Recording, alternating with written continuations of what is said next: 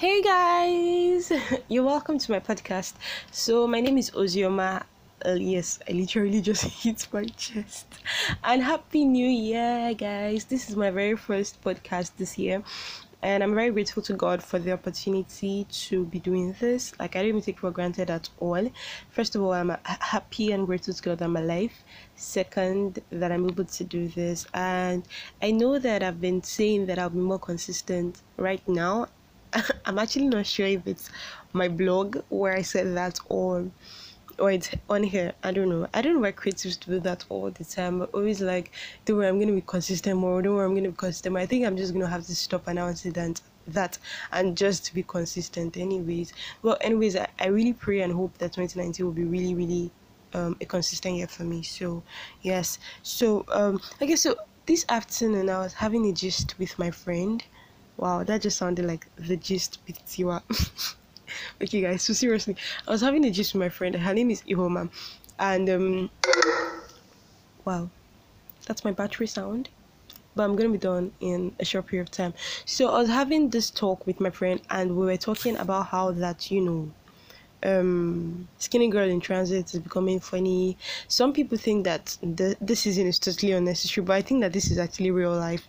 So basically we're talking about this episode, the Friday's episode in particular, and she just said, why not make a podcast on this, because it seemed like I had a lot of things to say about it and emotions.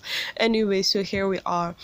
So for those of you who don't know Skinny Girl in Transit, Skinny Girl in Transit is a web series by Indani TV. Indani TV is run by GT Bank. I know this is not a paid ad, but it's run by GT Bank in Nigeria, and I think that it's a really brilliant idea and a really beautiful series. So basically, it's the story of the journey to love of some guy and some girl. Guy's name is Mide, babe's name is Tiwa. So basically, I think it's a really good watch. You should watch it if you can afford the time to. So this Friday's episode, yesterday's episode was on how Mide's dad died, and Tiwa, his babe, was being shut out, so he was not opening up to her. He was shutting her out and all of that. So I just want to share my 2 cents on that. So the first thing I'll say is I think that in relationships and marriages, love is essential, and as much as love is essential, this love is not just one person's love. Like, it's not one-sided. So your love is not enough to sustain us. No, I don't subscribe to that school of thought.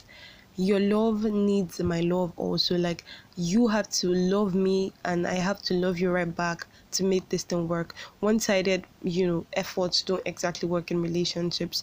Now, that said, the second thing I like to say is this is where the concept of oneness comes in. People don't really understand, especially in marriage. So this is beyond just what happened in the series. Especially in marriage.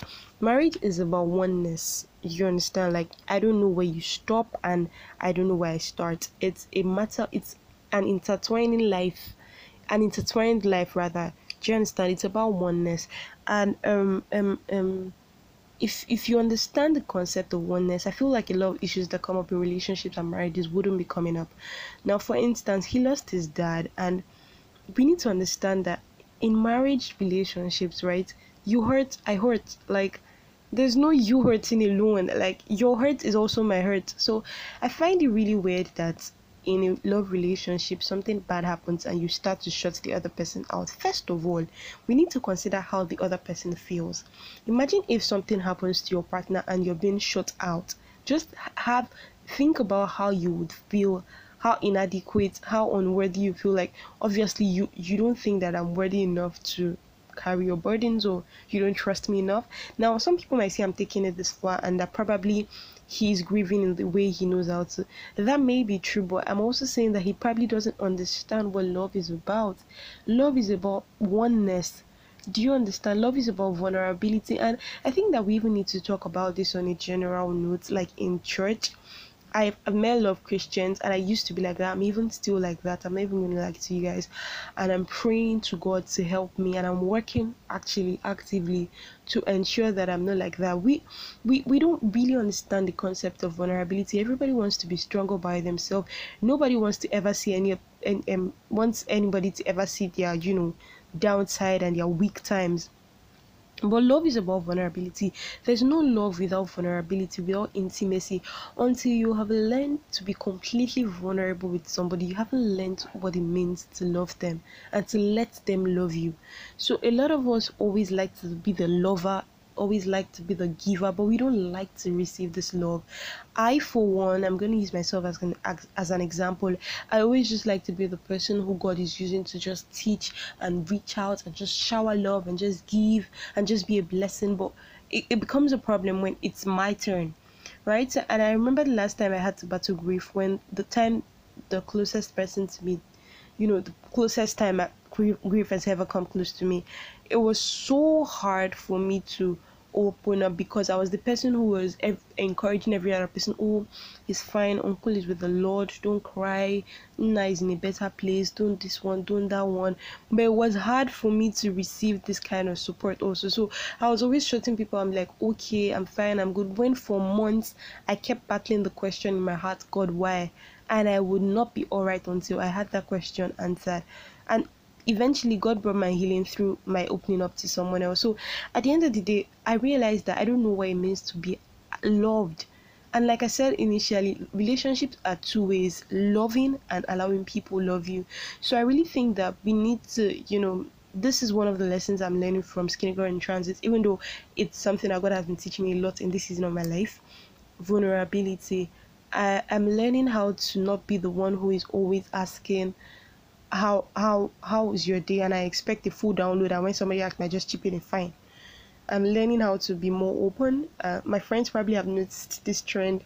You ask me how are you, and I go and give you a rundown of how my day went instead of my regular fine, because that's what people do to me, or that's what I would expect someone else to do to me. For me to say, if you tell me a fine, I probably feel like, oh well, what, fine is just like a regular.